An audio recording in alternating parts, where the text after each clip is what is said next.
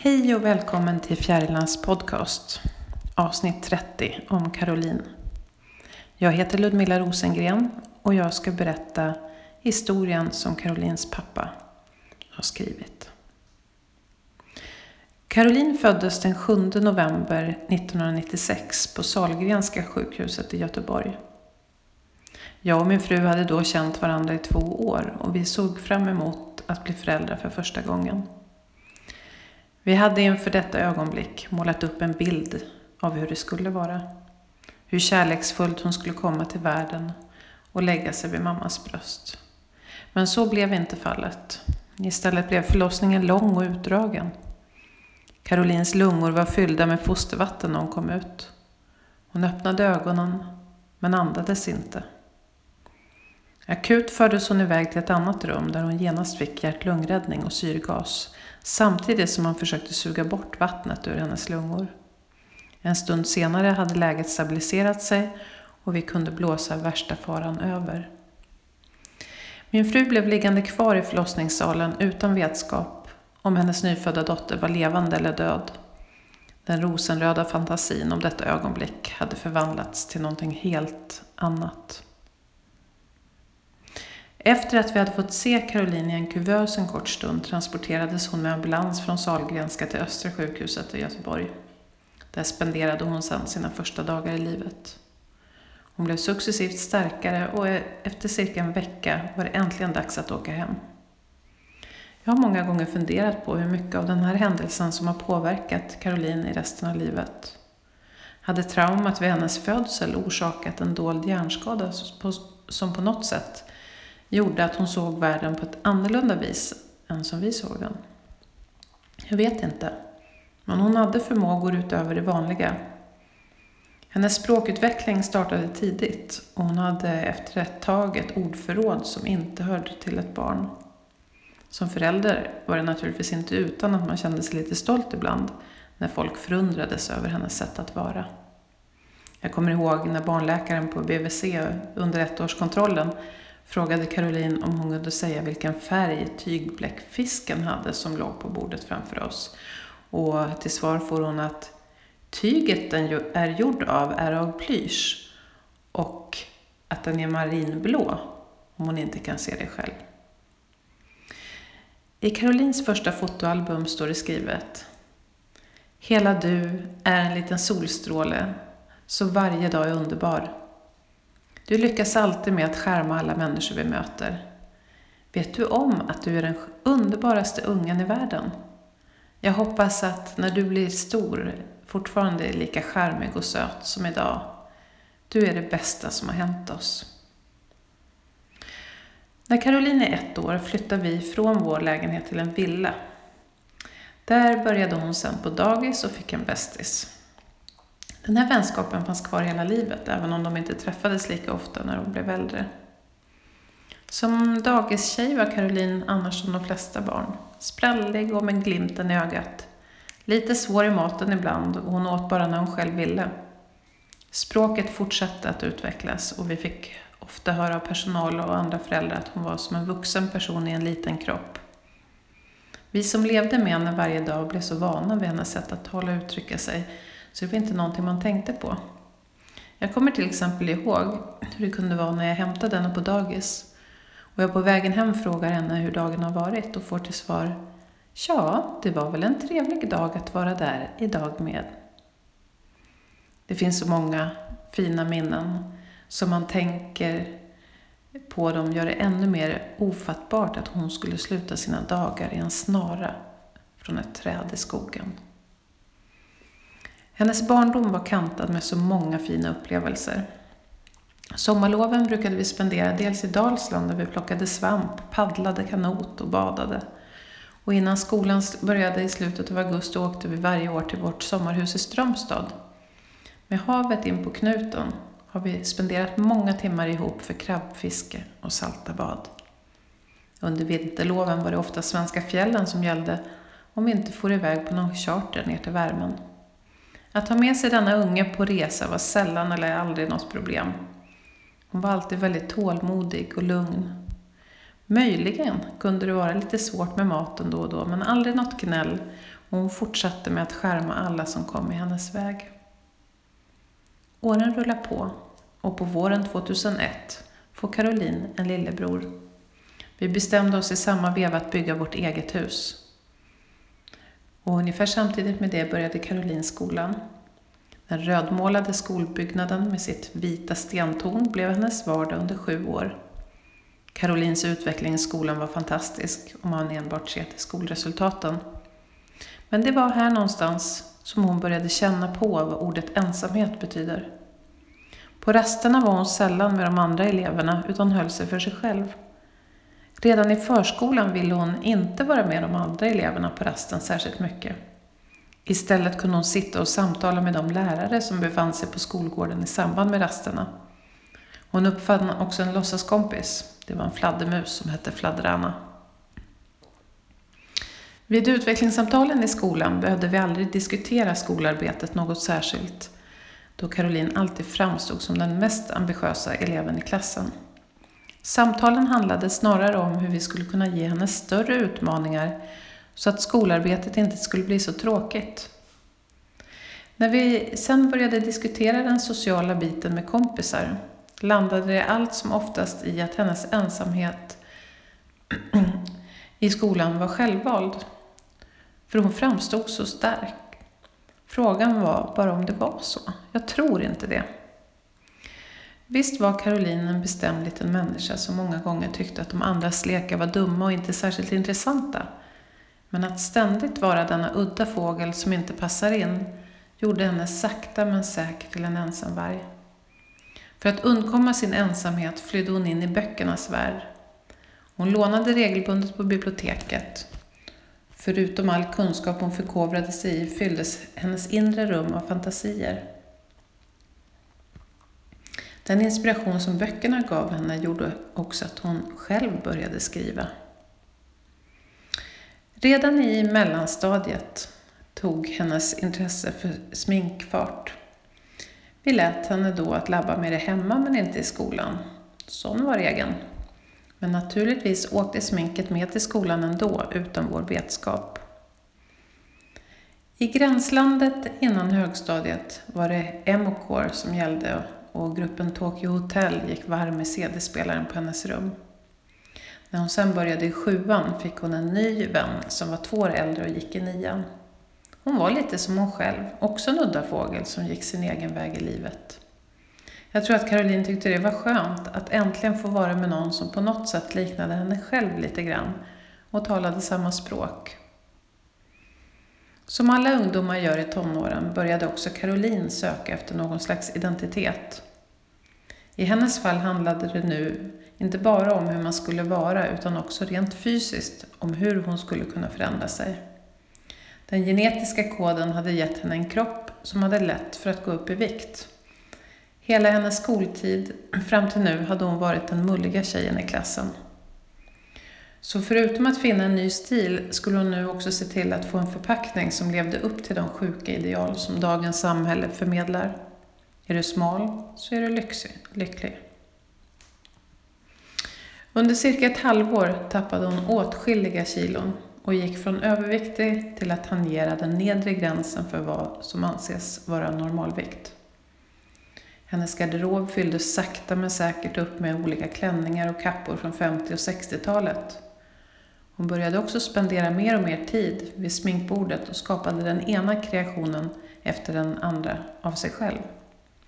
Alla i hennes omgivning applåderade henne, så också vi. Nu fick hon en bekräftelse från yttervärlden om hur vacker hon var. Detta var ett språng mellan ytterligheterna. Från att ha varit helt osynlig från världen till att bli så markant synlig att de som kom i hennes väg plötsligt började vända sig om. Är att likna vid när någon får sitt stora genombrott i karriären. Hon var den fula ankungen som nu hade blivit en svagen. Dessvärre skapade det nya livet också nya krav.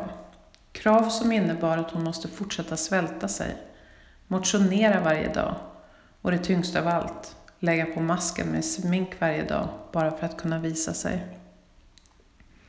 Skolsköterskan var orolig för hennes markanta viktnedgång och rekommenderade oss att ta kontakt med BUP. Caroline hade då också en klasskamrat och kompis som fått diagnosen anorexia. Rent viktmässigt var Caroline själv aldrig över gränsen för att få samma diagnos, men psykiskt mådde hon dåligt. Samtalen på BUP ledde oss inte någon vart, utan avtog efter ett tag, då vi till slut kände att stressen snarare ökade varje gång det var dags att gå dit.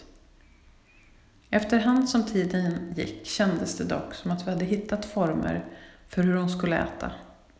Lösningen var helt enkelt att sluta tjata om mat och låta henne själv bestämma hur hon vill ha det. Hon fick äta vad hon ville så länge hon åt. Och när fixeringen kring maten började plana ut trodde vi att vi kunde blåsa faran över. Vad vi inte förstod då var att hon istället sakta men säkert lärt sig att inte visa något utåt om hur dåligt hon egentligen mådde. Denna teater blev hon till slut så bra på att hon lurade oss alla. Och varför skulle det vara någon skillnad när det kommer till saken? Hon såg ju alltid till att vara bäst på allt annat som hon tog sig för. När det mot slutet av högstadiet var tid att välja en gymnasielinje stod alla dörrar öppna. Ena stunden talade hon om att läsa juridik och bli advokat, och i nästa var det frisöryrket som lockade. Det enda som var viktigt för henne, det var att det skulle kännas rätt och roligt. När hösten sen kom och gymnasieskolan började fick hon genast många nya vänner. Den stora skillnaden var nu att hon inte bar på sin historia som den fula ankungen. Hon var ju nu redan en svan från första skoldagen. En flicka som tidigare aldrig hade varit inbjuden hade naturligtvis ett stort behov att ta för sig i den nya livssituationen. Hon skulle så att säga ta igen de förlorade åren. Det dröjde bara 2 veckor in på terminen då jag mitt i natten fick åka och hämta min dotter på en fest där hon var rejält berusad. Inget konstigt i sig. I mina ögon var detta en sen debut när det kommer till alkohol. Men när hon en vecka senare hamnade som huvudvittne i en polisutredning om olaga hot så började vi förstå att hennes nya vänner inte var något bra umgänge. Droppen som fick bägaren att rinna över blev när jag på jobbet fick ett samtal från polisen som hade ertappat Caroline och en kompis med att snatta. Vi hade då ett mycket allvarligt men sansat och kärleksfullt samtal med vår dotter, där vi försökte få henne att förstå, genom att hon själv fick fundera och svara på frågor om vad som skulle få henne att lyckas med sina studier och nå det stora målet att bli professionell i sitt framtida yrke som stylist och make-up-artist som hon ville bli. Var det att hänga runt med ett gäng skoltrötta kompisar som tog allt för stora risker och levde på gränsen till vad som är kriminellt beteende? Eller var det att fokusera på studierna? Caroline själv förstod, men behovet hade blivit för stort.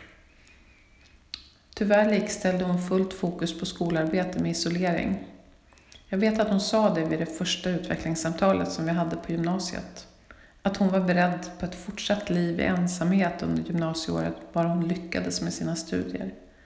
Skolan var så viktig för henne att hon fick ångest varje gång hon inte ägnade tillräckligt mycket tid åt dem. Samtidigt så fick hon lika mycket ångest när hon hade fokus eftersom hon då kände att hon hamnade i ensamhet. Trots den knackiga starten fick Caroline skolans utmärkelse som den mest ambitiösa eleven i samband med skolavslutningen. Vi vet att ett av hennes uppsatta mål efter gymnasiet var att studera vidare på en skola i Kanada som erbjöd specialutbildningar inom mask och smink för filmindustrin. Efterhand som utbildningen fortgår blir hennes kreationer allt mer avancerade. Förutom naglar och makeup adderar hon nu också peruker och lösögonfransar. I slutet även färgade linser i ögonen. Hon skapade så många olika karaktärer av sig själv att det många gånger kunde vara svårt att se att det faktiskt var en och samma person.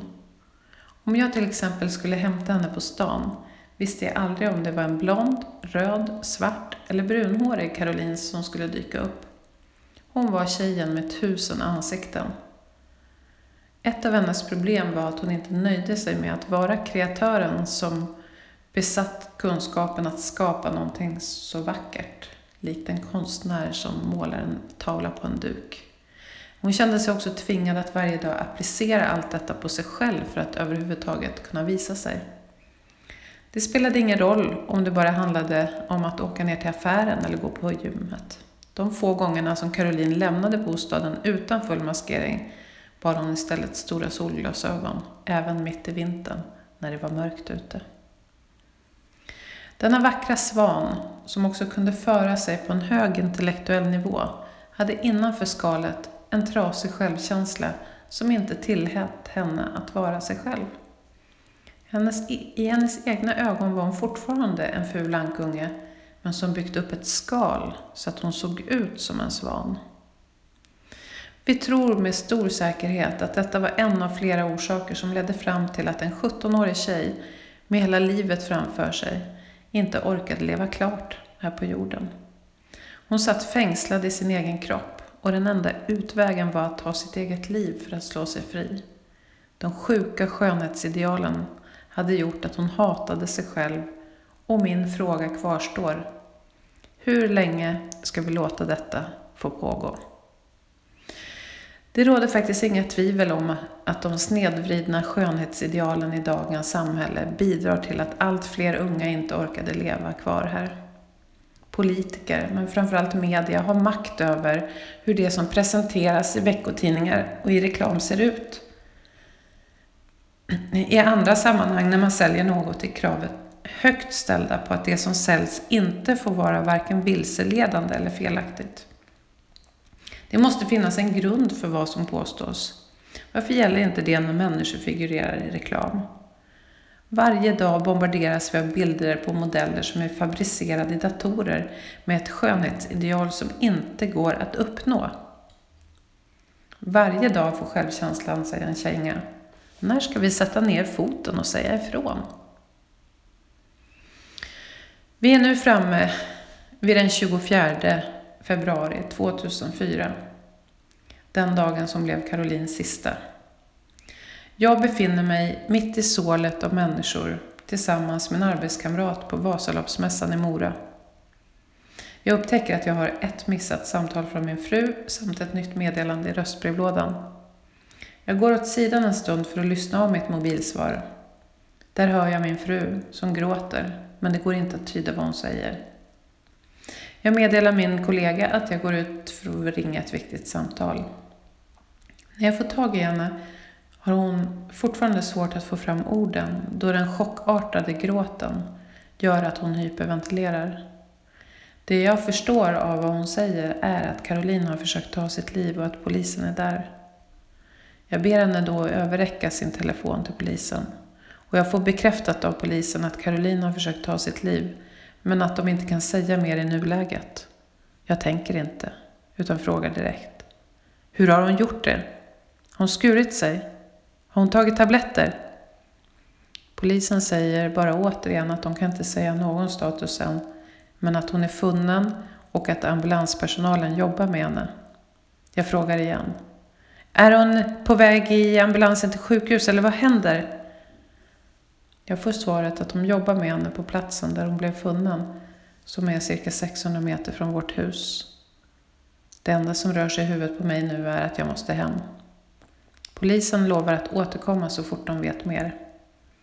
Jag berättar för min kollega om situationen att min dotter är allvarligt skadad och att jag måste åka hem nu. Vi promenerar tillbaka till hotellet som vi inbokade på. Mina tankar snurrar i huvudet. Men jag måste försöka hela tiden intala mig själv att det här kommer att bli bra. Hon är under vård nu. Vi måste bara se till att hon får den hjälp hon behöver. På vägen tillbaka undersöker jag möjligheten att ta mig hem. Eftermiddagståget har redan gått och nästa tåg går inte förrän sent ikväll och verkar dessutom fullbokat. Det är ju Vasaloppsveckan. Väl framme vid hotellet ringer i min telefon igen. Jag går åt sidan ut på parkeringen bredvid lobbyn för att tala ostört. Det är polisen som ringer tillbaka. Vad händer? Undrar jag. Jag är ledsen över att behöva meddela dig att din dotters liv inte gick att rädda. Det blir tyst. Jag frågar igen. Vad sa du? Ja, din dotter är tyvärr avliden. Va? Vad är det du säger? Är hon död? Ja, hon är tyvärr avliden. Allt rasar samman för mig i detta ögonblick. Jag faller ner på knä. Jag skriker rakt ut. Jag var inte ensam som tur var. Min kollega hjälpte mig att lösa allt det praktiska med att komma hem. Hade jag haft min egen bil hade jag förmodligen trotsat polisens inrådan om att inte sätta mig bakom ratten och kört som en ännu värre vettvilling än vanligt hela vägen hem. Nu hade vi inte ens någon bil med oss, för vi ingick en bussresa som var ämnad just för Vasaloppet. Därför fanns det inte så många alternativ. Det hela slutade med att vi fick boka en taxi som körde oss hem. Den resan kommer jag aldrig glömma.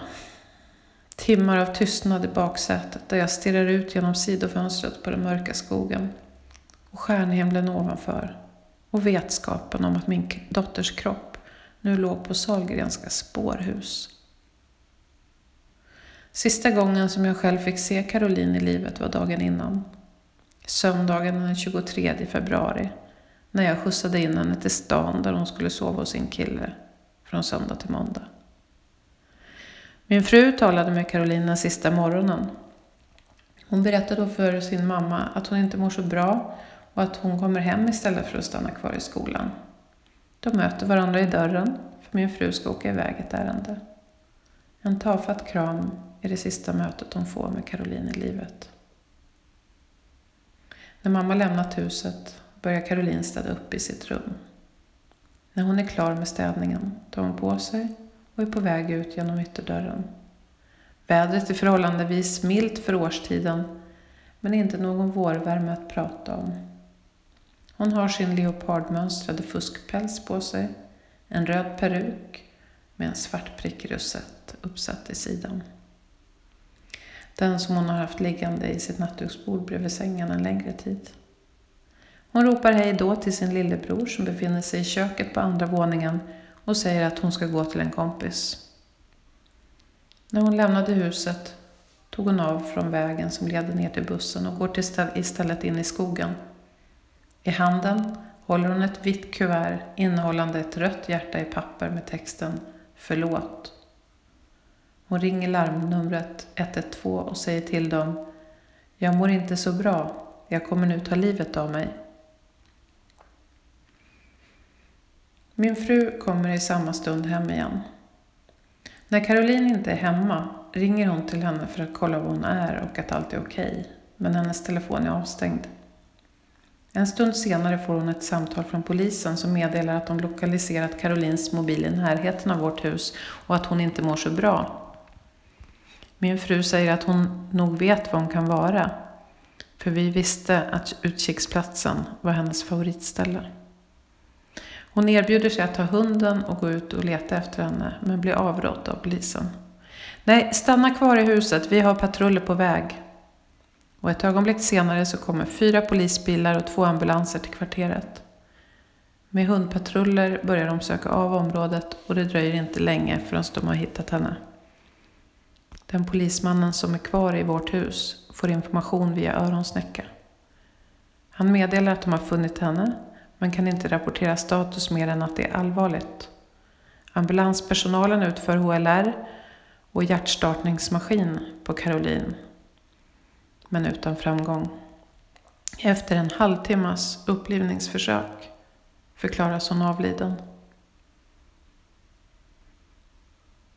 Den första tiden efter var inget annat än panikartad sorg. Hela livet hade raserats i grunden. Minuter, timmar, dagar flöt ihop till en enda stor härdsmälta. Till slut visste man knappt om det var dag eller natt. Släkt och vänner stod på kö för att beklaga sorgen. Blomsterbuden kom i en stridström varje dag och huset fylldes till brädden med blommor. Alla våra vaser tog slut och vi fick till slut börja låna av andra. Det var många i vår närhet som ville visa sin omtanke på olika sätt, vilket naturligtvis kändes skönt. Grannar som vi annars knappt pratade med kom in med både mat och fika. Vi fick hjälp att städa huset och att handla. Jag grät konstant i flera dygn. Så mycket att jag hade värk i hela kroppen och svårigheter att andas normalt. Jag kände inte att det fanns något värt att leva för längre. Min fru var den av oss som i alla fall försökte hålla sig på fötterna för att vardagen skulle fungera överhuvudtaget. Hon tog befälet över allt det praktiska. Vårt köksbord förvandlades till en sambandscentral där hon skötte all kommunikation med polisen, rättsmedicin, försäkringsbolag, begravningsentreprenör. Och jag själv låg mest apatisk och deltog bara sporadiskt när orken fanns. Vi hade kastats in i ett inferno av absurda frågeställningar som vi plötsligt skulle ta ställning till. En som var till exempel när rättsmedicin nu undrade om donation var någonting vi hade funderat på. Vi hade ju inte ens sett hennes kropp än. Vi hade inte fått den slutliga bekräftelsen på att hon verkligen var död. Vi bestämde oss i alla fall på att gå med på att donera. Då vi var övertygade om att Caroline själv hade haft den ståndpunkten.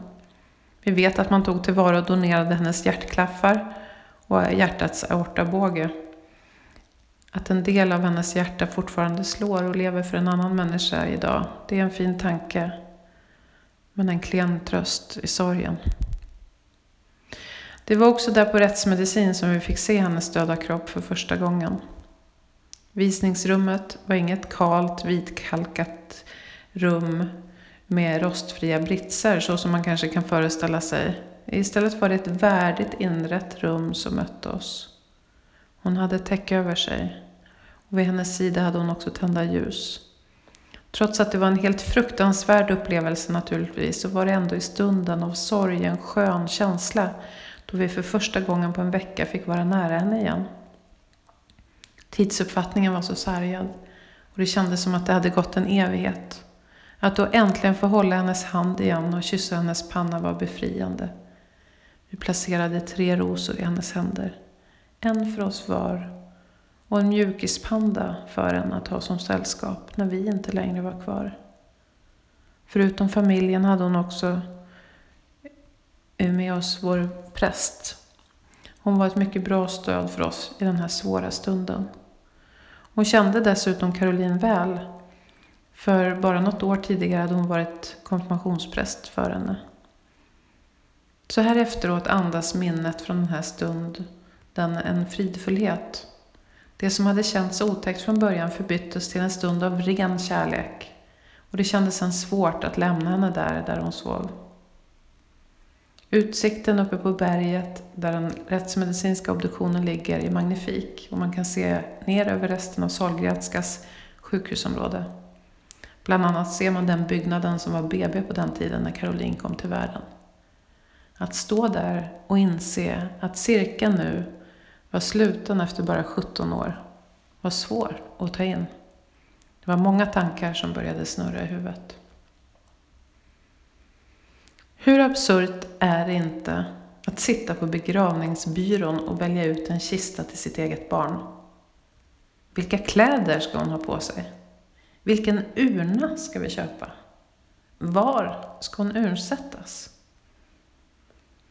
Förutom allt praktiskt runt begravningen fanns det också så mycket annat som var minst lika jobbigt att ta tag i. Hennes skåp i skolan skulle tömmas. Att låsa upp det en sista gång för att ta med sig hennes tillhörigheter kändes nästan lika tufft som att se henne död första gången. Att hos polisen hämta ut hennes smycken som hon bar vid tillfället var också en helt sjuk upplevelse. Vi blev mitt i allt erbjudna hjälp för att hantera den här krisen. Just då kändes inte behovet så stort för att också börja springa till olika psykologer. Dels så var kalendern fulltecknad ändå med allt som skulle göras, men framförallt hade vi precis berättat om händelser för anhöriga och vänner så många gånger. Som i ett maraton hade vi suttit i timtal och talat om händelsen med alla som hade velat komma och beklaga vår sorg. Där påbörjades mycket av vår egen bearbetning av vad som hände. Så att just då springa iväg till en psykolog som inte kände Caroline för att berätta samma sak igen tillförde inte så mycket. Inte just då i alla fall. Det var många som kände ett behov av att få se Caroline en sista gång. Både släkt och vänner till familjen och några av Carolines närmaste vänner. Så innan begravningen arrangerade vi visning av kroppen när hon var lagd i kistan.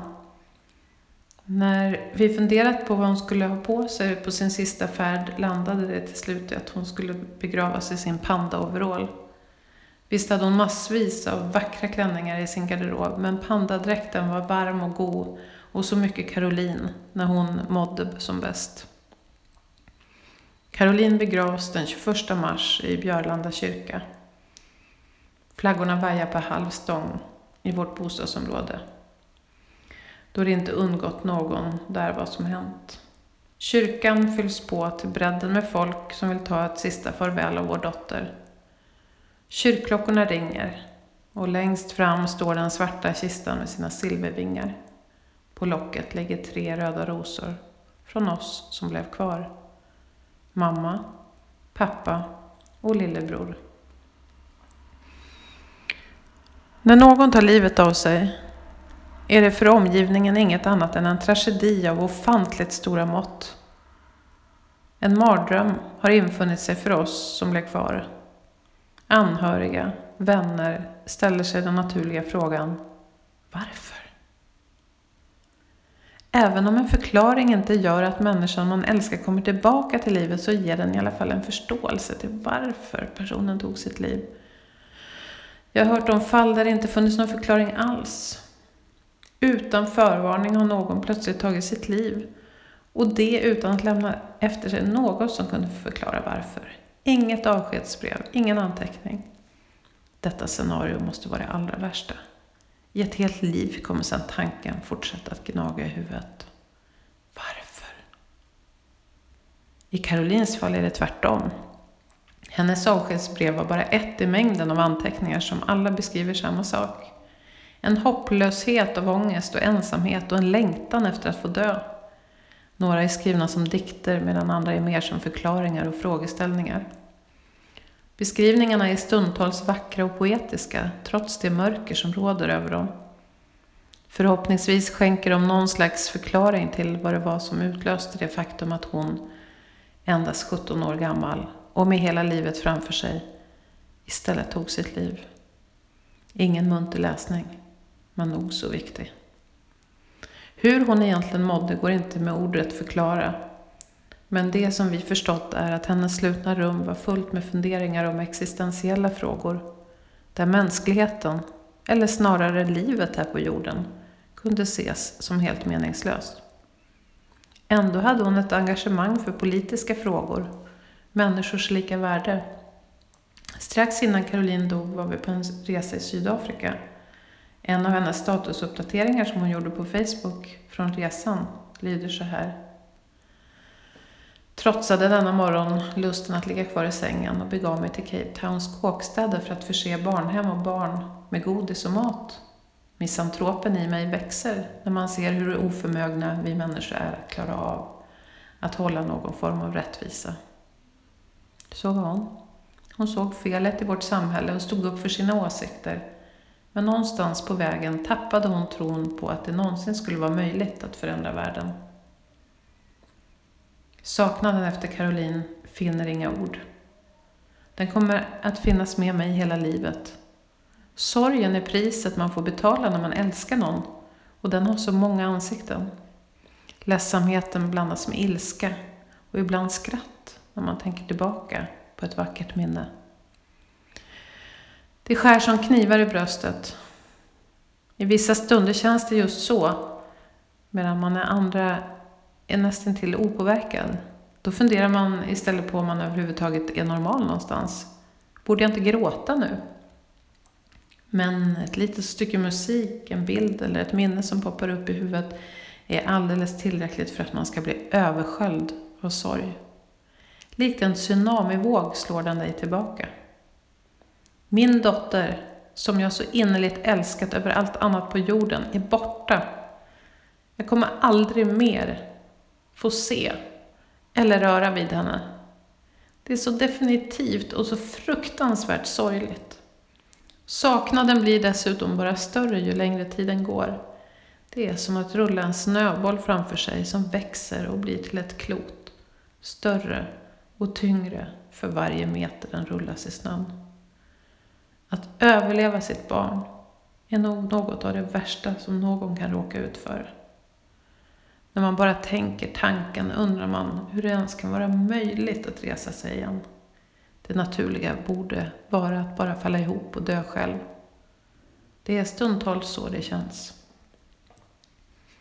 Men Caroline har en lillebror som är precis lika älskad. Det är tack vare honom som man orkar gå vidare. Trots att jag själv fortfarande vacklar omkring i sorgens dalgång så vill jag ge honom allt stöd som jag förmår. Nu har det gått en tid och jag tar mig successivt fram genom tragedins och sorgens olika faser. Mina värderingar över vad som är viktigt i livet har också kullkastats totalt. Mina tidigare triviala vardagsproblem som upptog mycket av min energi får inte längre något större utrymme i det nya livet. Istället försöker jag finna något som kan ge en mening åt min resterande existens här på jorden. Min sorg övergick sakta men säkert i en depression. Ett tillstånd som drog mig ner i en dalgång så djup att jag själv började se döden som ett alternativ värt att prova.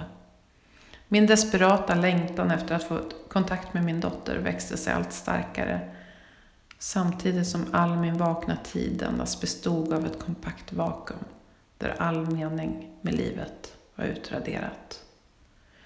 Mitt eget självmordsförsök ledde till att jag efter den akuta vården hamnade på en psykiatrisk klinik. Där fick jag från insidan se verkligheten av hur psykiatrivården fungerar. Eller snarare inte fungerar. Det som mötte mig där var chockerande.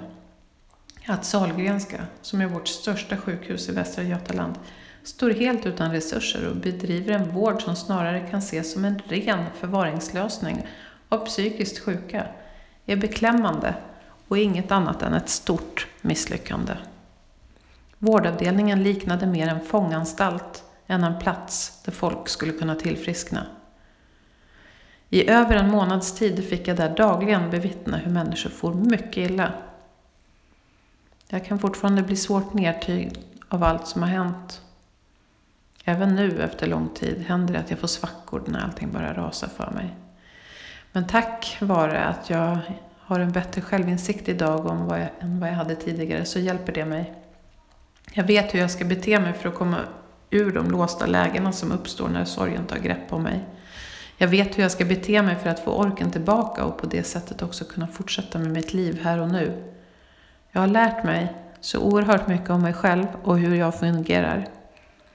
Sen har jag människor i min närhet som förstår och stöttar mig utan att döma. Istället hjälper de till att dra upp mig ur det mörka. Det som har skett i dåtid, och det är ingenting jag kan påverka. Det ligger bara kvar i mitt minne. Och varje gång jag tänker på det så utsätter jag mig för upplevelsen igen. Det tär både psykiskt och fysiskt mycket hårt. Och risken för att fastna i dessa onda cirklar och negativa tankar är också stor. Och ingenting som är bra för mig. Det kan till och med bli farligt. I mitt eget fall lät jag ju det gå så långt att jag fick självmordstankar och försökte ta mitt eget liv. Så jag vet ju precis vad det handlar om.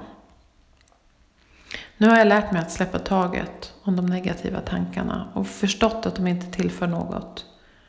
Livet pågår ju här och nu. Och det enda som jag faktiskt har förmågan att påverka så är det ju det som ligger framför mig den tiden. Jag kommer aldrig kunna glömma det fruktansvärda som hände och det vill jag kanske inte heller. Men jag kan nu själv välja att styra över hur mycket utrymme det ska få ta av mitt liv. Att trycka ner mig själv med oro och ångest är bara ett totalt slöseri med tid. Det förändrar ingenting. Den stjäl bara min förmåga att kunna känna glädje och håller mig fången i att inte kunna göra någonting. Jag har också förstått att acceptans är nyckelordet för att kunna börja leva igen. Jag förstår också att den enda som bar ansvaret för Carolines självmord inte var någon annan än hon själv. Det var hon som gjorde det, ingen annan. Det var ett fruktansvärt misstag hon begick. Men eftersom hon led av depression kan jag inte klandra henne för det. Hon förstod just då inte vilka konsekvenser det skulle medföra. Jag kunde inte heller förutse vad som skulle ske. Inte heller kontrollera saker som händer i min omgivning. Därför kunde jag inte påverka det som skedde eller gjort något annorlunda för att förhindra det. Jag har också accepterat att mitt liv nu och för alltid kommer att vara förändrat i grunden av det som hänt. Men mitt liv kommer trots det ändå att fortsätta. Tiden stannade upp, men fortsätter nu ändå. Och ingenting blir bättre av att jag inte tar vara på den. Allt det här tar tid att inse. Vi är alla olika.